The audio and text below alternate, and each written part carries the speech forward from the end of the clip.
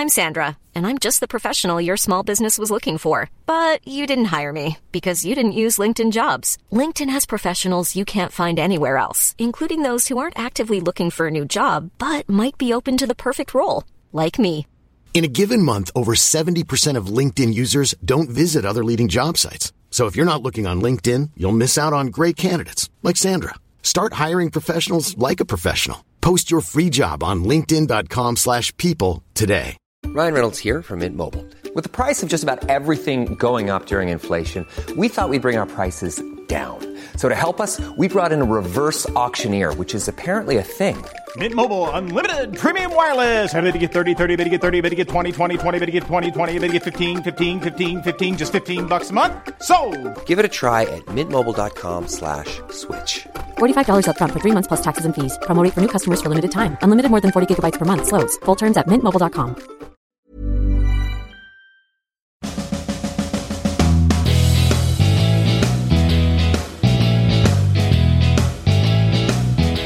How can the internet make a currency that doesn't even exist? And people are trading the original Vine video like it's a baseball card? This feels like a scam, right?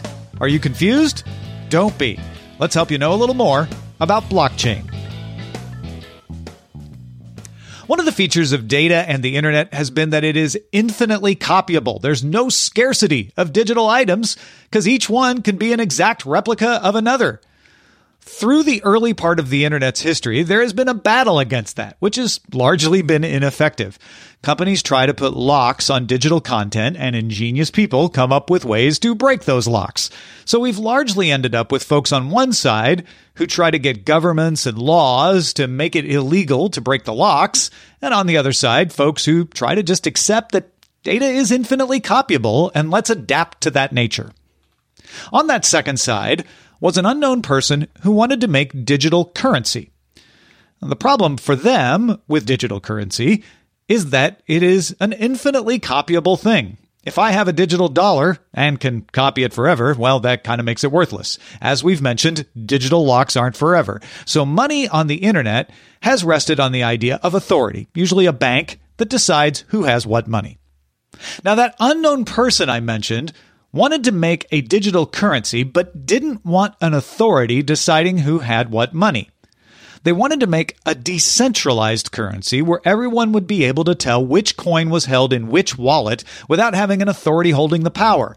This could still preserve anonymity since you could hide who owned what wallets. But how do you make that work when anybody can copy your digital coin at any time? The answer was a ledger. In analog terms, a ledger is that big book, right? That big leather-bound book that the guy sitting on the really high desk has and records all the transactions in. If you have a solid ledger that can tell you which coins have been moved into which wallets, conceivably, you could always know who has what coins. It wouldn't matter if you copied a coin. What would matter was what the ledger said.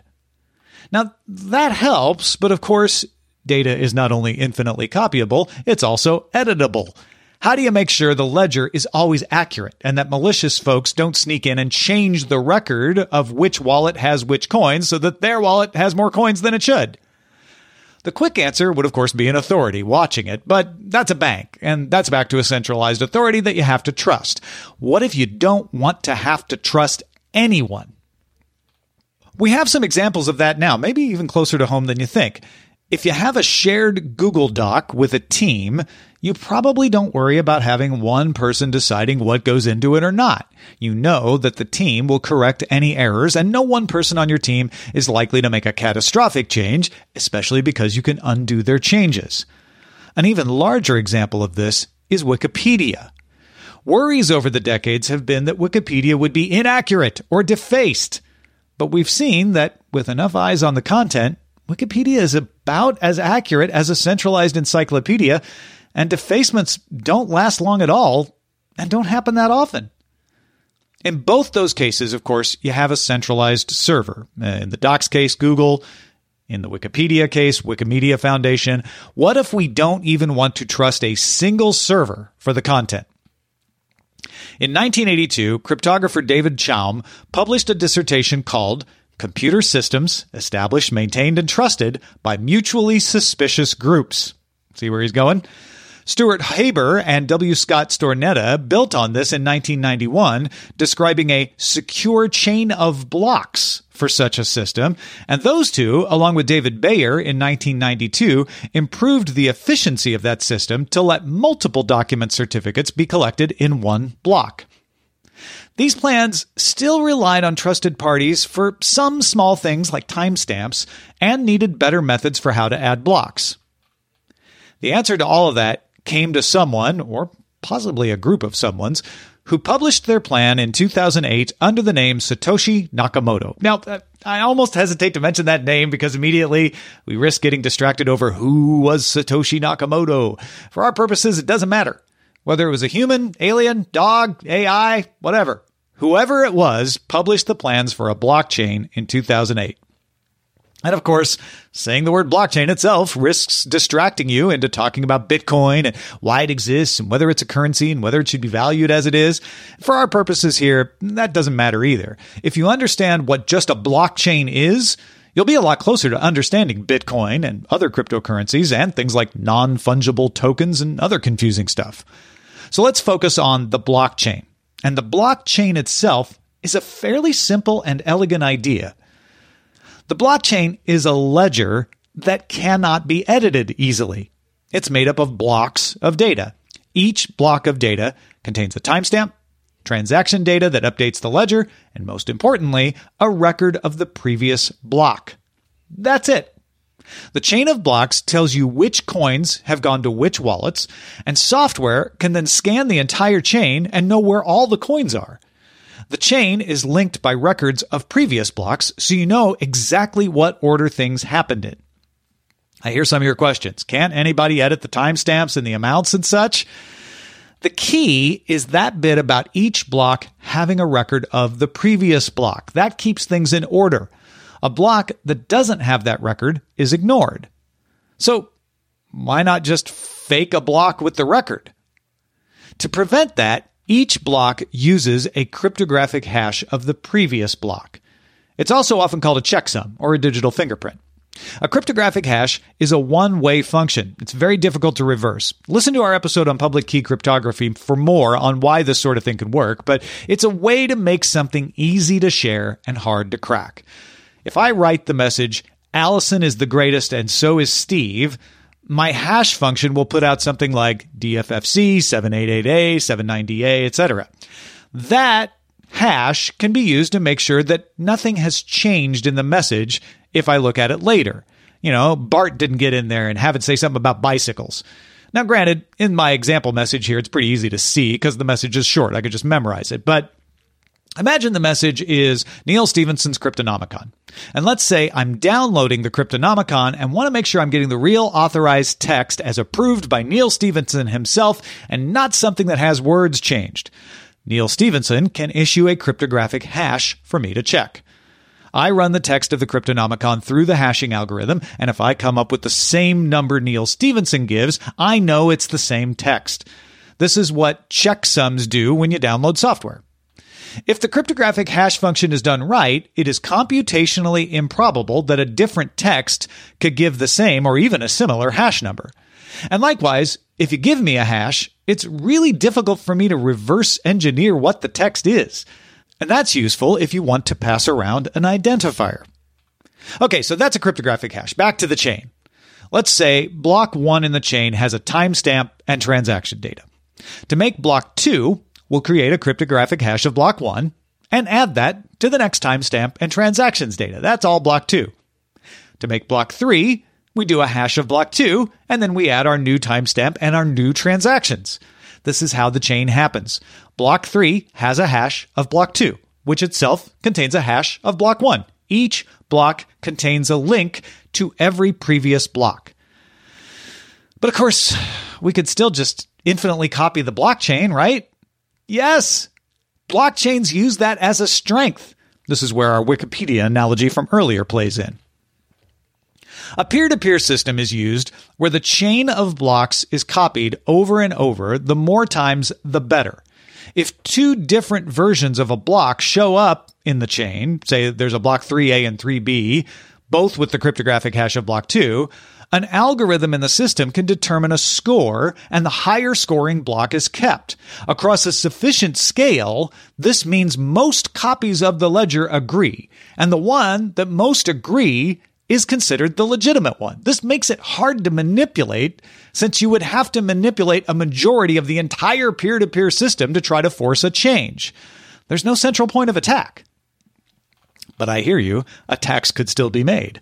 What if you just start a bunch of nodes until you have the majority of the nodes? Then you can make all your nodes determine which blocks are valid and undermine the whole network.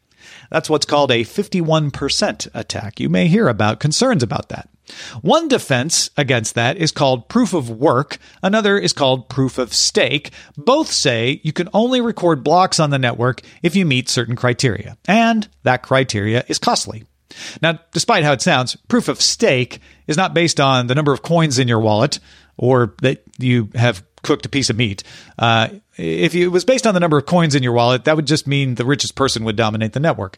Proof of stake is usually based on coin age, aged stake, and some other random factors. To oversimplify, the longer you hang on to the coin, the higher your stake is considered. So let's say you had a coin in your wallet and you haven't spent it for 90 days, but everyone else on the network only has coins that have been in their wallet for 60 days. You would have the highest stake and get to calculate the next block.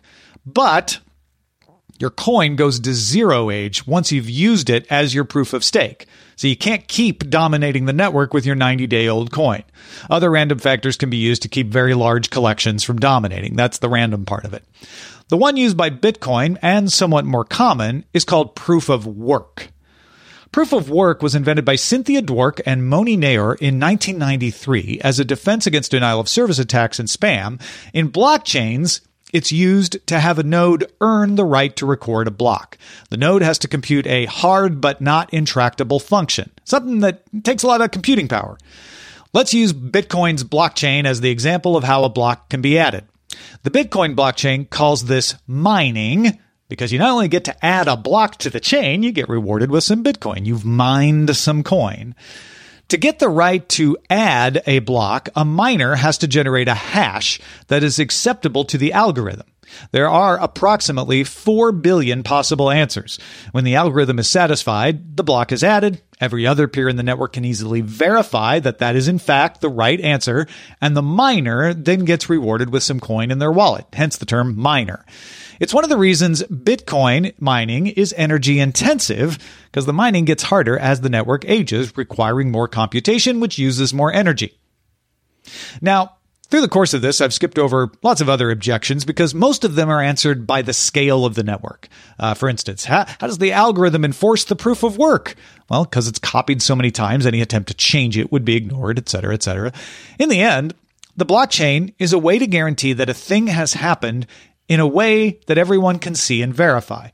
It's difficult to add something to a blockchain in a way that everyone on the network would accept, but once it's there, anybody can see it.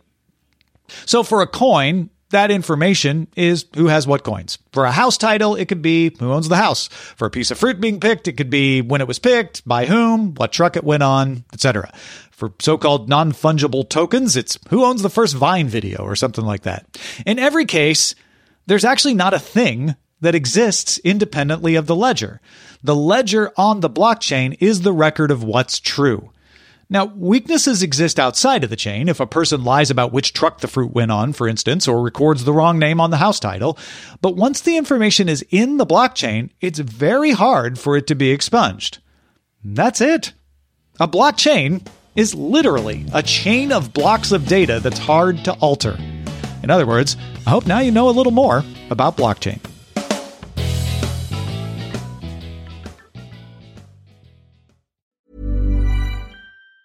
Hey, it's Danny Pellegrino from Everything Iconic. Ready to upgrade your style game without blowing your budget? Check out Quince. They've got all the good stuff, shirts and polos, activewear, and fine leather goods, all at 50 to 80% less than other high-end brands. And the best part? They're all about safe, ethical, and responsible manufacturing. Get that luxury vibe without the luxury price tag. Hit up quince.com/upgrade for free shipping and 365-day returns on your next order. That's quince.com/upgrade. Even when we're on a budget, we still deserve nice things. Quince is a place to scoop up stunning high-end goods for 50 to 80% less than similar brands. They have buttery soft cashmere sweaters starting at $50, luxurious Italian leather bags, and so much more. Plus, Quince only works with factories that use safe, ethical, and responsible manufacturing. Get the high-end goods you'll love without the high price tag with Quince. Go to quince.com/style for free shipping and 365-day returns.